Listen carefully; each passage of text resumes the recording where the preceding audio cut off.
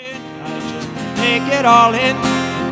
Never understand such perfect love to come, broken and beat, for the wounded and weak. Fall at his feet. He's the remedy. You're the remedy. You're the remedy. He is the one who saved us. He is the one who forgave us. He is the one who has come and is coming again. He's the remedy. He is the one who has saved us. He is the one who embraced us. He is the one who has come and is coming again. He's the one who has come and is coming again. He's the one who has come and is coming again. You're the remedy. You're the remedy.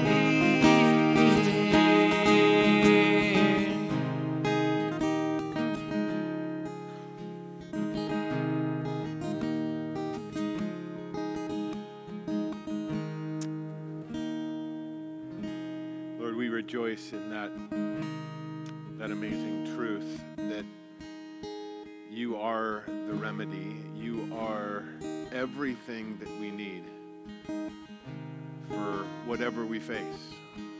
You are everything that we need for every step that we take. Lord, we thank you that we can trust in that. We can know that. You promised that you will never leave us and never forsake us. And Lord, I know that we all get into those times. We all get into those moments. And maybe some here this evening, maybe many, going through a very difficult trial, know exactly what it means to be battered and bruised and beaten up. Lord, you know exactly as well. You know exactly because you took all of that for us. Lord, you walk the path with us. And Lord, I just pray that regardless of where any of us might be tonight, Lord, that we would have that fresh understanding, that revelation, Lord, that you would make yourself so real right now. That you truly are the remedy for whatever it is that we're going through. Lord, we know that you don't waste a moment, but you redeem every moment.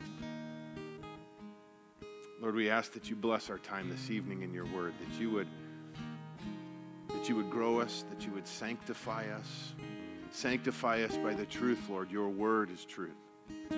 Have your way here tonight in each one of us, Lord. In Jesus' name, amen. Amen. Well, good evening.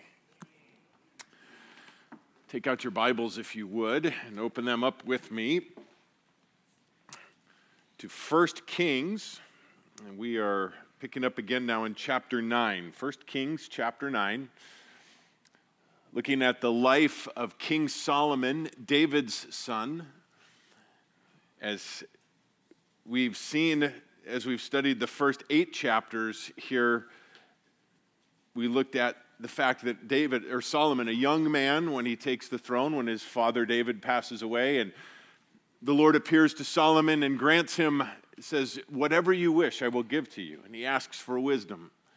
And the Lord said, because you did not ask for riches or fame or victory over your enemies, not only will I give you wisdom, but I will give you all of these things that you didn't ask for. And we've seen, as we've looked at this now, Solomon's great wisdom and his great fame that grew and the wealth. We're going to take a look at some more of that even tonight. We've looked at the fact that David desired to build the temple for the Lord, the house for God, and the Lord did not allow him to, told him that Solomon, his son, would do that, and we looked at Solomon did indeed have the temple built, and it was dedicated. We looked at that the last time, and now we pick up in chapter 9, about halfway through Solomon's reign as king. We've looked at, like I said, the things that have led up to this point. We're at kind of the high point in in the history of the Jewish people. They control the most land that they ever will. They of all of the land that the Lord promised to them, now they occupy as much as they ever will under King Solomon. They're not at any war. Everything is going well. Solomon is as we looked at this last time, the benediction and the prayer that he had, still a man like his father David at this point, seeking after God, a man after God's own heart. But we're going to see, unfortunately, as we look at these chapters tonight, a rather steady decline in the life of King Solomon. It says now in chapter 9, verse 1, "Now it came about when Solomon had finished building the house of the Lord and the king's house, and all that Solomon desired to do." So that not only did he build the temple for the Lord, but we talked about also the large home that he built for himself as well. The Lord appeared to Solomon a second time, as he had appeared to him at Gibeon. The Lord said to him, "I have heard your prayer and your supplication, which you have made before me. I have consecrated this house which you have built by putting my name there forever, and my eyes and my heart will be there perpetually." We looked at Solomon's prayer last time, and that was Solomon's prayer, that God truly would dwell in this place, knowing that this earthly building could certainly not contain the Lord or all of him there, but that his presence would be there, and that his eyes would be on the children of Israel and his heart with them. And he talked about the times that when they would fall into sin and into captivity, or there would be punishment brought upon them, if they would simply turn and pray and repent, that he would have compassion. And he's now responding to this prayer. It's the heart of the Lord. Solomon offering up this prayer, truly praying the will of God to the Lord, because that is the Lord's will. That if we do sin, it tells us in 1 John, if we sin, we confess our sin. And God is faithful and just to forgive us of our sin and cleanse us from all unrighteousness. That's God's desire for us, to understand that when we stumble, we simply turn and repent. That's God's heart. And it was never about a building. He says here again that you have made this house for me and consecrated it, and I put my name on it. My eyes, my heart will be there forever, perpetually. But it's never about a building. It's about that relationship, the individual relationship with God. "As for you," he now turns this to Solomon, "if you will walk before me as your father David walked, in integrity of heart and uprightness, doing according to all that I have commanded you, and will keep my statutes and my ordinances, then I will establish the throne of your kingdom over Israel forever, just as I promised to your father David, saying, you shall not lack a man on the throne of Israel." Notice the conditional statement that he's making, just as he did with David. The conditional statement with this: if you will walk before me as your father David walked, then I will establish your throne. But he goes on, but, verse 6, "if you or your sons indeed turn away from following me, and do not keep my commandments and my statutes which I have set before you, and go and serve other gods and worship them, then I will cut off Israel from the land which I have given them, and the house which I have consecrated for my name. I will cast out of my sight, so Israel will become a proverb and a byword among the peoples. And this house will become a heap of ruins. Everyone who passes by will be astonished and hiss and say, why has the Lord done thus to this land and to this house? And they will say, because they forsook the Lord their God, who brought their fathers out of the land of Egypt, and adopted other gods and worshipped them and served them. Therefore, the Lord has brought all this adversity on them." The Lord speaking to Solomon, saying, if you follow me, all that I say, and serve me with all of your heart, you will be blessed. Everything will go well. But if you don't, if you turn, there will be consequences for that. And I can't help but think, as Solomon must have been thinking perhaps at this time, man, everything is perfect. Everything is right in stride. The temple is done. We have peace everywhere. Man, we just had this beautiful dedication service. What are you talking about, God, if we fall away? Perhaps getting a little confident in that. And guys, we need to always listen when God warns. Always listen to God's warning. He never wastes a warning. He never says anything just to hear himself speak. And if Solomon would have heeded this and took this to heart and owned this every day, I doubt we would read what we're going to read as we go forward. But perhaps met with a little bit of, I'm good right now. That's not something I need to worry about. Man, you and I, God, we got this thing wired together. That's not a sin I need to worry about. That's not an area I need to worry about in my life. I've conquered that. Oh, be careful if we ever get that heart and that thought in our minds. The Bible tells us very clearly, take heed lest ye fall. We always have to realize that we are just one step away. It's by the grace of God and the Holy Spirit in us and our connection with that we can walk the walk that is before us. I think, again, it's interesting, too, even that as we go through this, the Lord speaking this and prophesying, this will take place, unfortunately. I'd love to tell you that verse 4 and 5 is what takes place, but it's not. It's verses 6 through 9 that takes place. Not only Solomon, but Solomon's sons and the kings that follow turn away from the Lord, worship other gods. They're taken into captivity. This temple that is built, this beautiful temple, is totally destroyed. And the people walk by and shake their head. Man, what a shame. What happened here? It says, and they will say, because they forsook the Lord their God, who brought their fathers out of the land of Egypt and adopted other gods and worshiped them and served them. Just again, that thought. Just can you imagine again that discussion that's going on there? And just think about that. The God that brought them out of Egypt, the God that delivered them, they turned their back on him and started worshiping our gods. Kind of silly, isn't it? But that's what takes place. We're going to see that, unfortunately, as we continue to study through the life of the kings, 1st and 2nd Kings. Well, verse 10. It came about at the end of 20 years. So this is the halfway point. We're going to find out Solomon rules for 40 years. So at the end of 20 years, we're halfway through, in which Solomon had built the two houses, the house of the Lord and the king's house. Hiram, the king of Tyre, had supplied Solomon with cedar and cypress timber and gold according to all his desire. Then King Solomon gave Hiram 20 cities in the land of Galilee. Remember that Hiram, the king of Tyre, Solomon had a good relationship with him, became friends. He supplied the timber that was needed and a lot of the labor that was involved in cutting the timber and getting it sent down for the building of the temple and for the building of his house.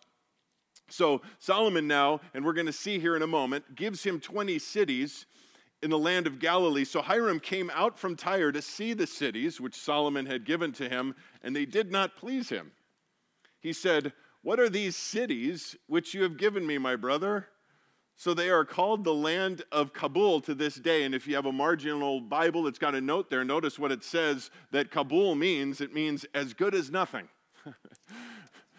These cities that Solomon gave to Hiram as, and we'll see in a moment, as collateral, that he looks at this and he goes, what are these?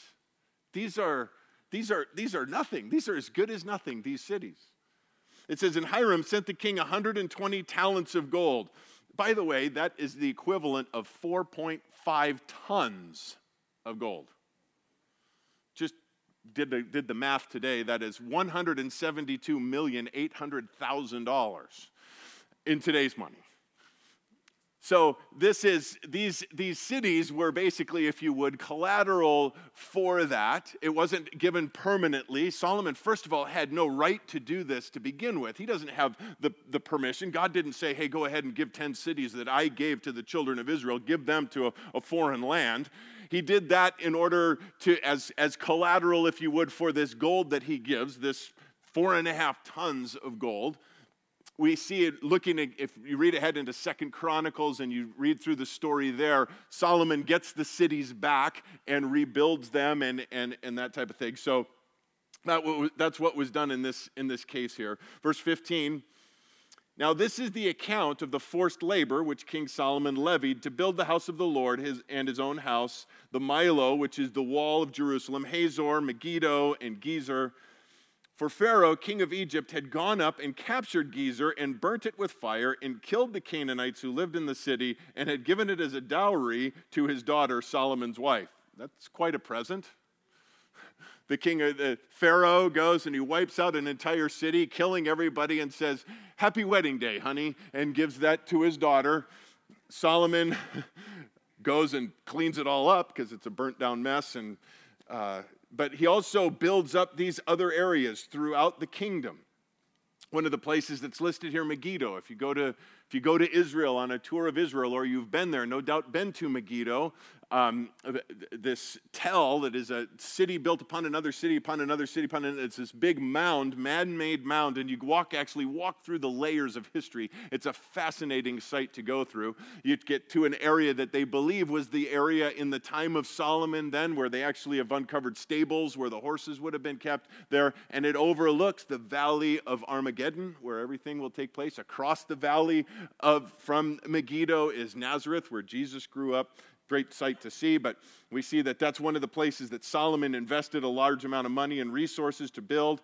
Solomon rebuilt Gezer, Lower Beth Horon, and Baalath and Tamar in the wilderness in the land of Judah, and all the storage cities which Solomon had, even the cities for his chariots and the cities for his horsemen, and all that it pleased Solomon to build in Jerusalem and Lebanon and in all the land under his rule. So basically, again, we're going to see that money was no object for Solomon. He was wise, he was wealthy, he's doing whatever he wants to do, building up all of the cities in the land. Again, there's no wars to be fought. They're at peace in every angle.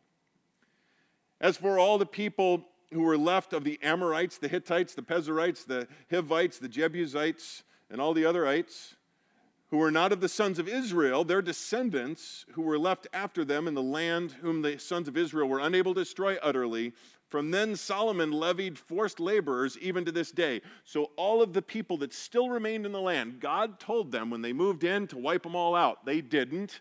They brought as many of them into subjection and basically made slaves of them, forced labor. But Solomon did not make slaves of the sons of Israel, for they were men of war, his servants, his princes, his captains, his chariot commanders, and his horsemen.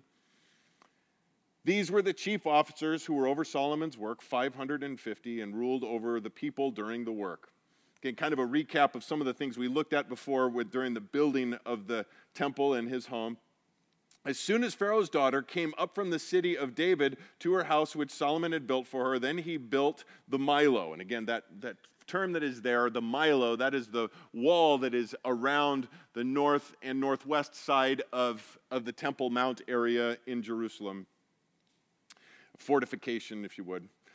Now, 3 times in a year, Solomon offered burnt offerings and peace offerings on the altar which he built to the Lord, burning incense with them on the altar which was before the Lord. So he finished the house. The 3 times of the year that were required, Passover, Pentecost, and the Feast of Tabernacles. We looked at that. The Tabernacles the last time. That was the feast that 1 week that turned into 2 weeks. The sacrifices there, but also Passover and Pentecost were the other 2 feasts where this was required. Solomon, in obedience, did that, leading the nation again in obedience with this. Solomon also built a fleet of ships in Ezion-Geber, which is near Eloth on the shore of the Red Sea in the land of Edom. And Hiram sent his servants with the fleet, sailors who knew the sea, along with the servants of Solomon. Again, we see Solomon's wisdom in not only he built this. This is, by the way, the only mention of a naval fleet ever for the children of Israel. They weren't seagoing people, but Solomon built these ships, had these ships built, but his people didn't know how to do that, didn't know how to navigate the seas. So again, he goes to his friend Hiram. They send servants then to help them with this process. They went to Ophir and took 420 talents of gold from there and brought it to King Solomon. That's just shy of 16 tons of gold. So a lot of gold in Solomon's kingdom. Chapter 10. Now when the queen of Sheba heard about the fame of Solomon concerning the name of the Lord, she came to test him with difficult questions. His fame had spread to wherever Sheba might be. Some believe it's Ethiopia, others have a couple other possibilities. But regardless, it's a long ways away, and Solomon's fame has traveled far and wide, and this queen comes now to challenge this, what she has heard, to make sure that it's true. So she came to Jerusalem with a very large, I don't even know what that word is. Anybody else? Contingent, I'm assuming that's what it means, with camels carrying spices with very much gold and precious stones. When she came to Solomon, she spoke with him about all that was in her heart. Solomon answered all her questions. Nothing was hidden from the king, which he did not explain to her. When the queen of Sheba perceived all the wisdom of Solomon, the house that he had built, the food on his table, the seating of his servants, the attendance of his waiters and their attire, his cupbearers, and his stairway by which he went up to the house of the Lord, there was no more spirit in her. It basically left her breathless. She saw everything that was going on. Notice again the things that she focused in on, all of the things that had to do with him and all that he had acquired, the table, the seating of the servants, all of the attendants. We talked about all of the food that was served to all of the people and all that was going on. It left her speechless. It left her breathless. Then she said to the king, "It was a true report which I heard in my own land about your words and your wisdom. Nevertheless, I did not believe the reports until I came and my eyes had seen it. And behold, the half was not told to me. You exceed in wisdom and prosperity the report which I heard. How blessed are your men, how blessed are these your servants who stand before you continually and hear your wisdom. Blessed be the Lord your God, who delighted in you to set you on the throne of Israel, because the Lord loved Israel forever. Therefore he made you king to do justice and righteousness."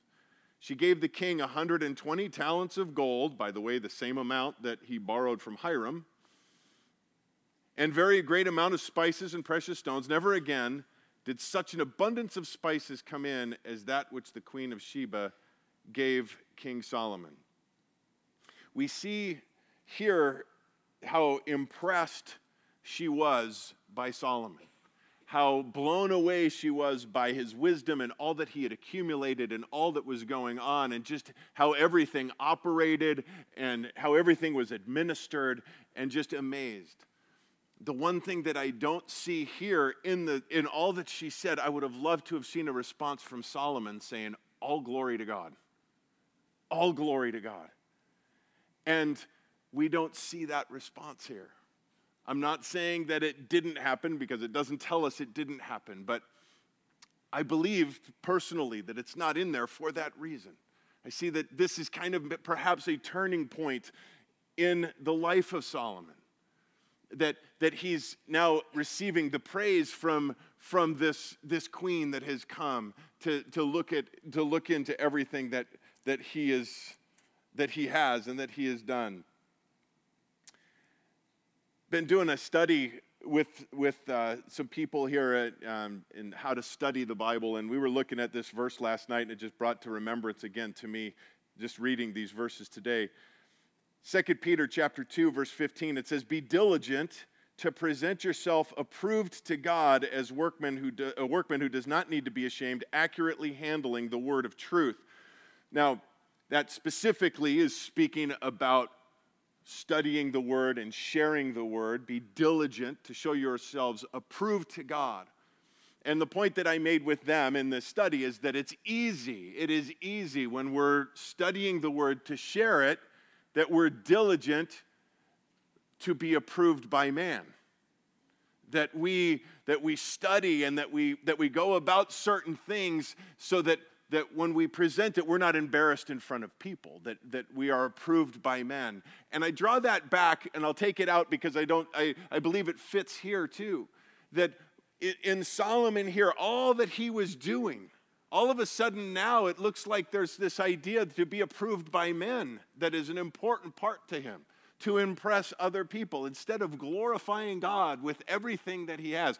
Jeremiah records the words of the Lord. "Thus says the Lord, let not a wise man boast of his wisdom, or a mighty man of his might, or a rich man of his riches, but let him who boasts boast of this, that he understands and knows me." Jesus said, let your light shine in such a way that they see your good works and glorify your Father who's in heaven. Like I said, I'd love it if Solomon said, man, I know, isn't it amazing how good God is? This is all because of God. This is nothing because of me. This wisdom that I have is a gift. I had to ask for it, and he blessed me and gave it to me, giving all glory. But he seems to certainly receive the glory, is what it looks like in our text, and something that we all have to be so careful of. Verse 11, also the ships of Hiram, which brought gold from Ophir, brought in from Ophir a very great number of almug trees and precious stones. The king made of the almug trees supports for the house of the Lord and for the king's house, also lyres and harps for the singers. Such almug trees have not come in again, nor have they been seen to this day. King Solomon gave to the queen of Sheba all her desire which she requested, besides what he gave her according to his royal bounty. Then she turned and went on to her own land with her servants. Now the weight of gold, verse 14, which came into Solomon in 1 year was 666 talents of gold. His salary for a year, 25 tons of gold, which, by the way, in case you're wondering, that's $960 million in today's economy. Not a bad salary for a king. And I would challenge you, don't make a big deal out of that number 666 right there. I know that always gets our antennas up, right? But I don't think that there's any significance to that, just my opinion.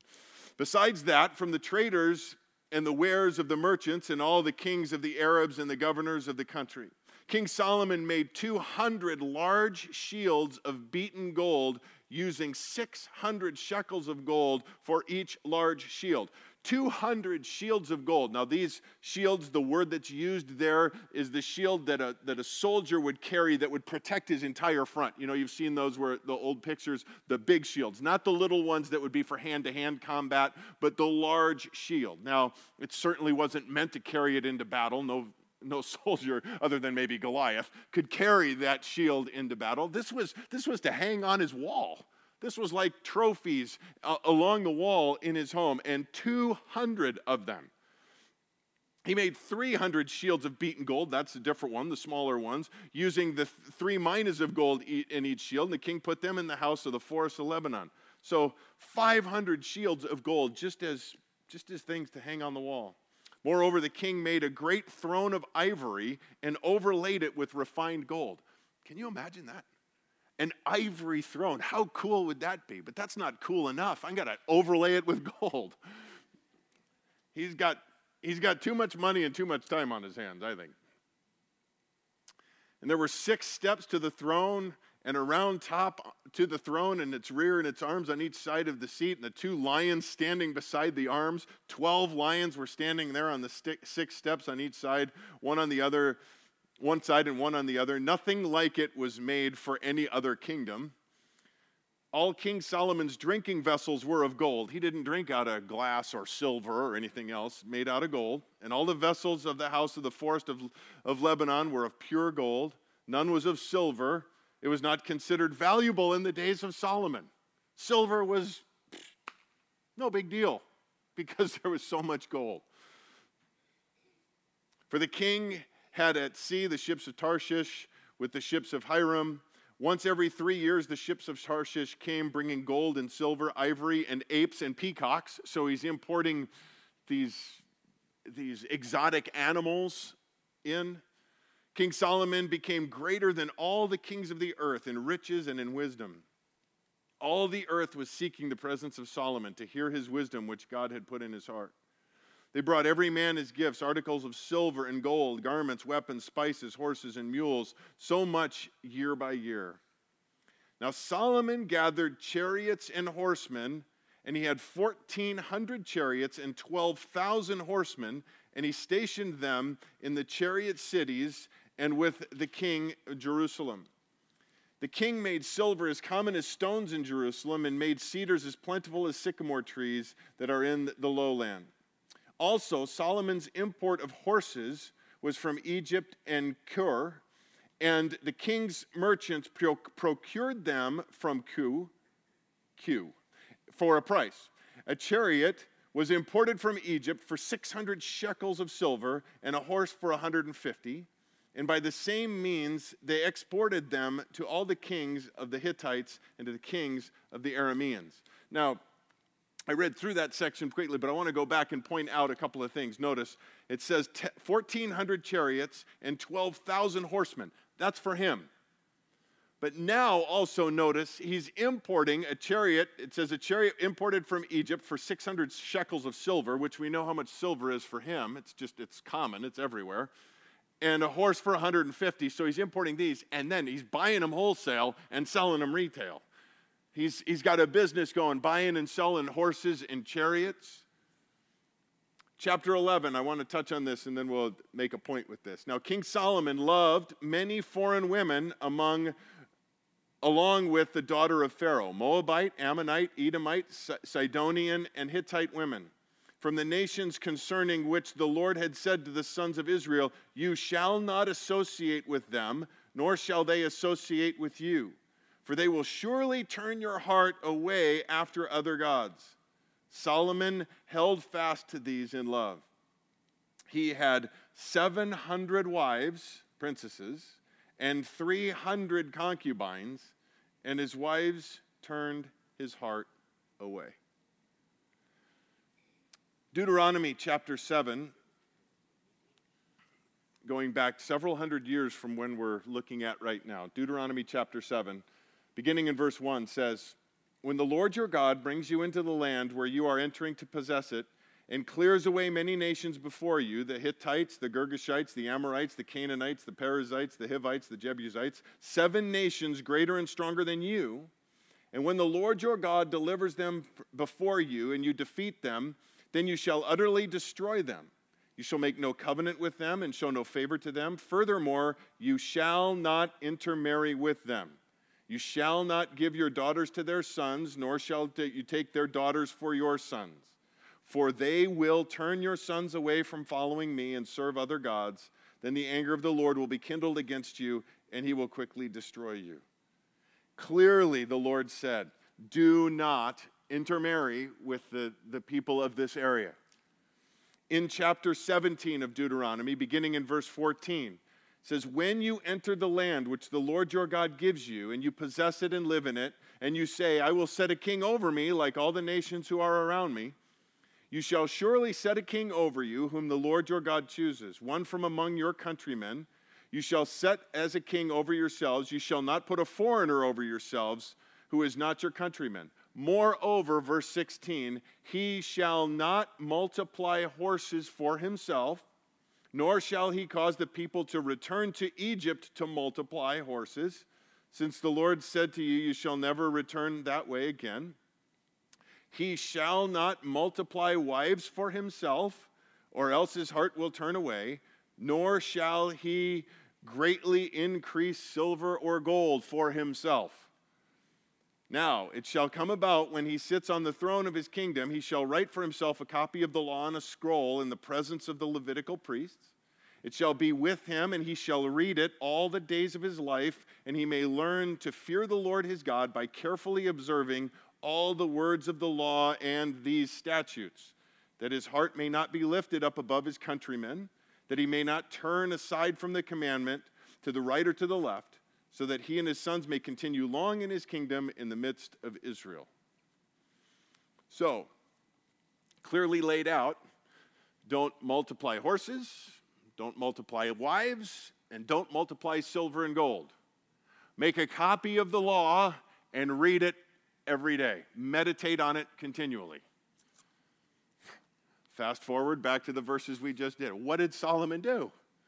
Multiplied horses, went back to Egypt to get those horses, multiplied wives, multiplied silver and gold. And again, might I remind you, this is the wisest man that's ever lived. And when I think through that, I ask myself these questions. Why? How in the world could that happen? And the only the only possible explanation that I could come up with is that somehow he thought that doesn't apply to me. Somehow he came to the point, either he didn't know the law, but I don't believe that, but he came to the point where that doesn't apply to me. Or perhaps he said, you know what? That was 400 years ago. Times have changed. Things are different now. You know, that was for back then. Things are different now. And we face that today, don't we? Isn't that what we hear so often today?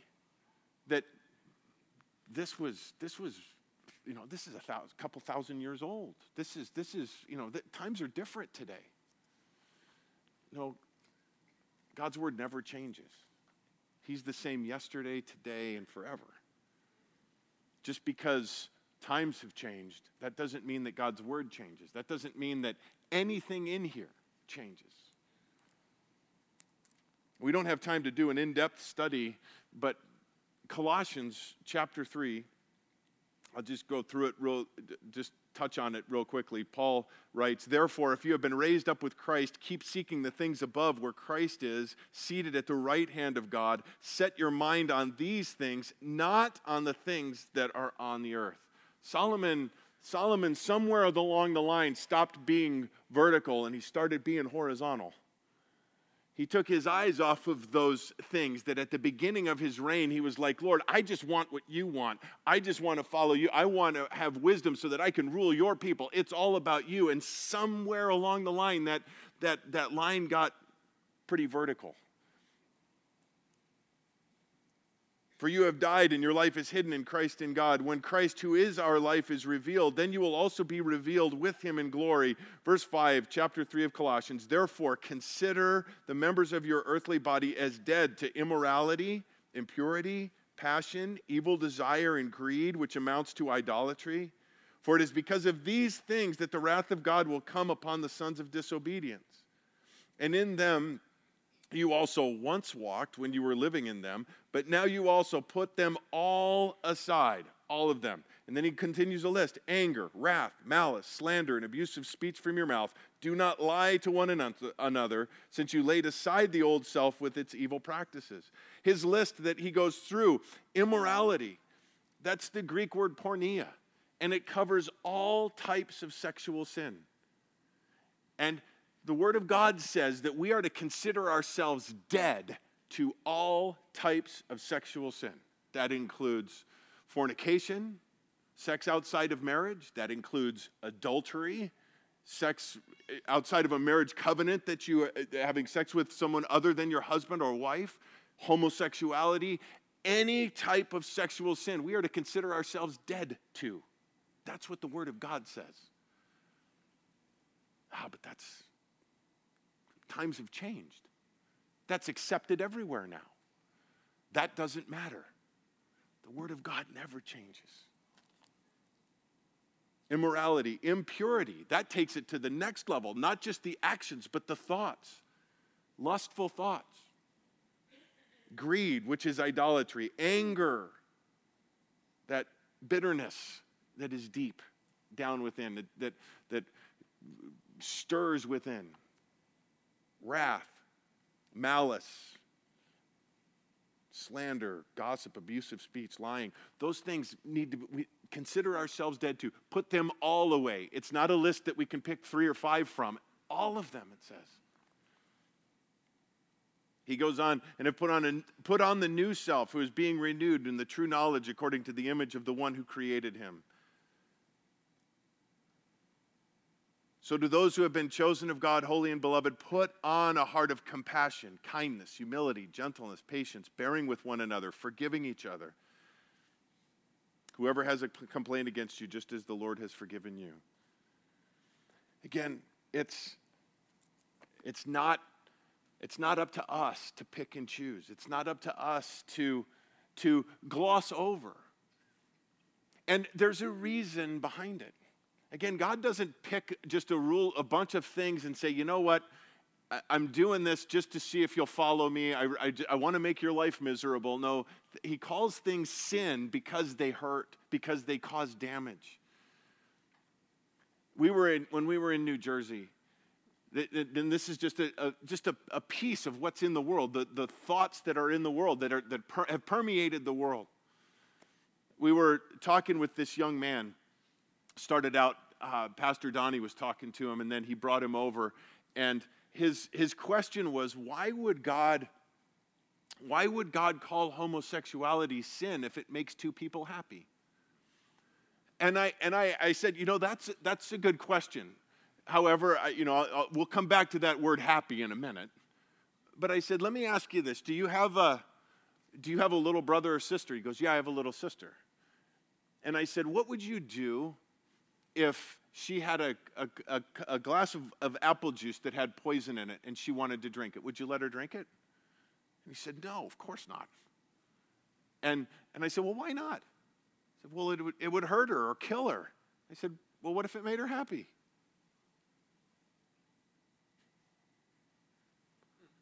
Never thought of that. And that's the thing. The Lord understands this. That's why he says that don't do these things. Because it causes pain, it causes suffering, it causes death. And what the world says is happiness is temporary at best. We are promised joy that is unending. We are promised an abundant life beyond what we can imagine or think if we will simply follow what it is that the Lord calls us to do. We walk in his ways. That was his promise to Solomon. That was his promise to David. That's his promise to us, that we will have joy unending if we will simply believe, trust in him, and follow in his ways. Solomon didn't.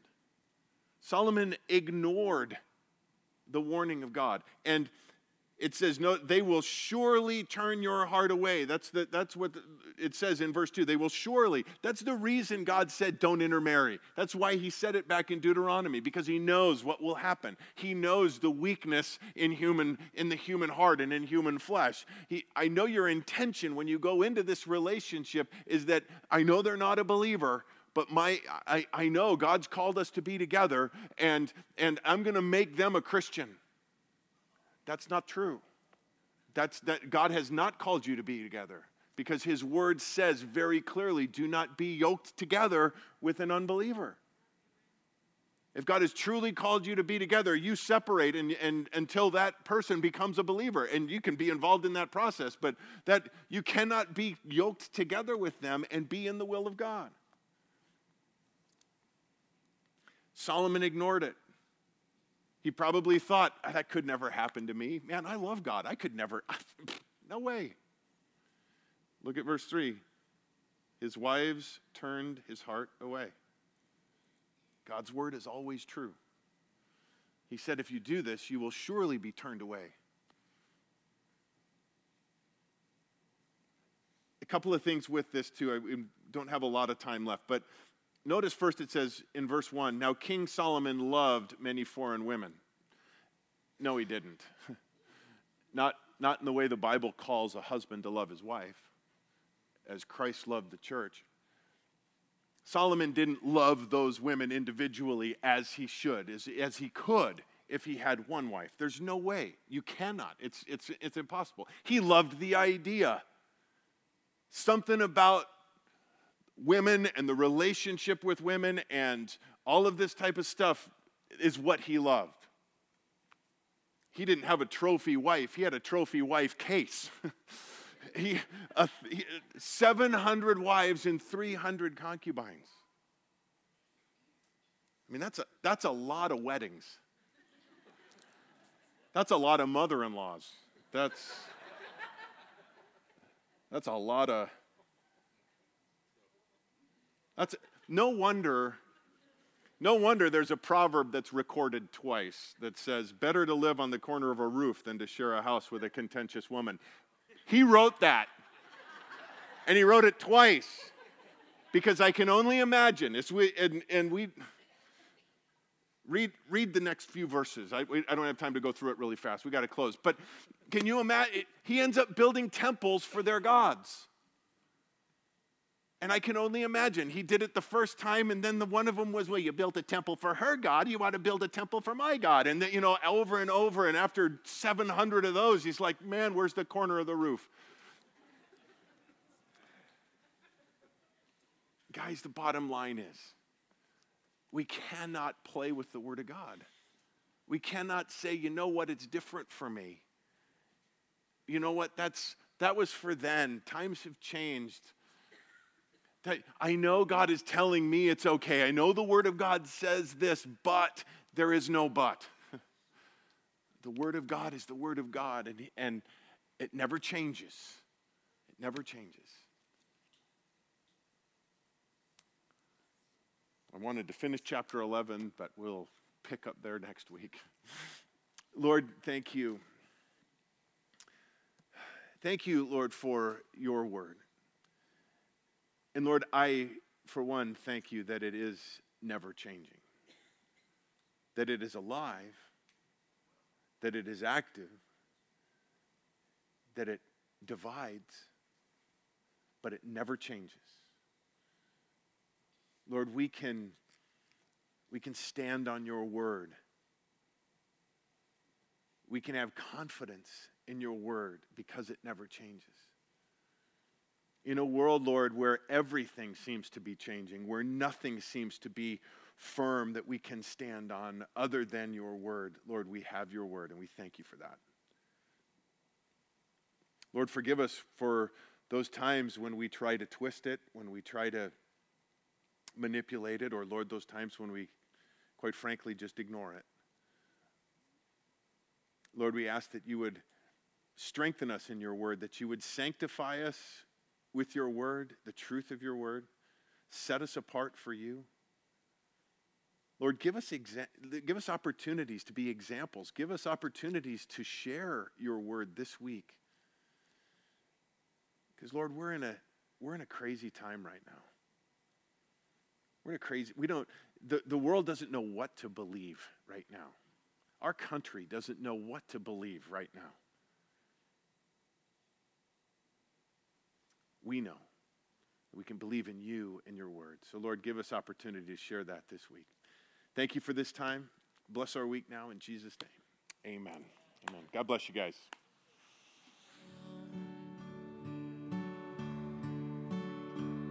Just as I am.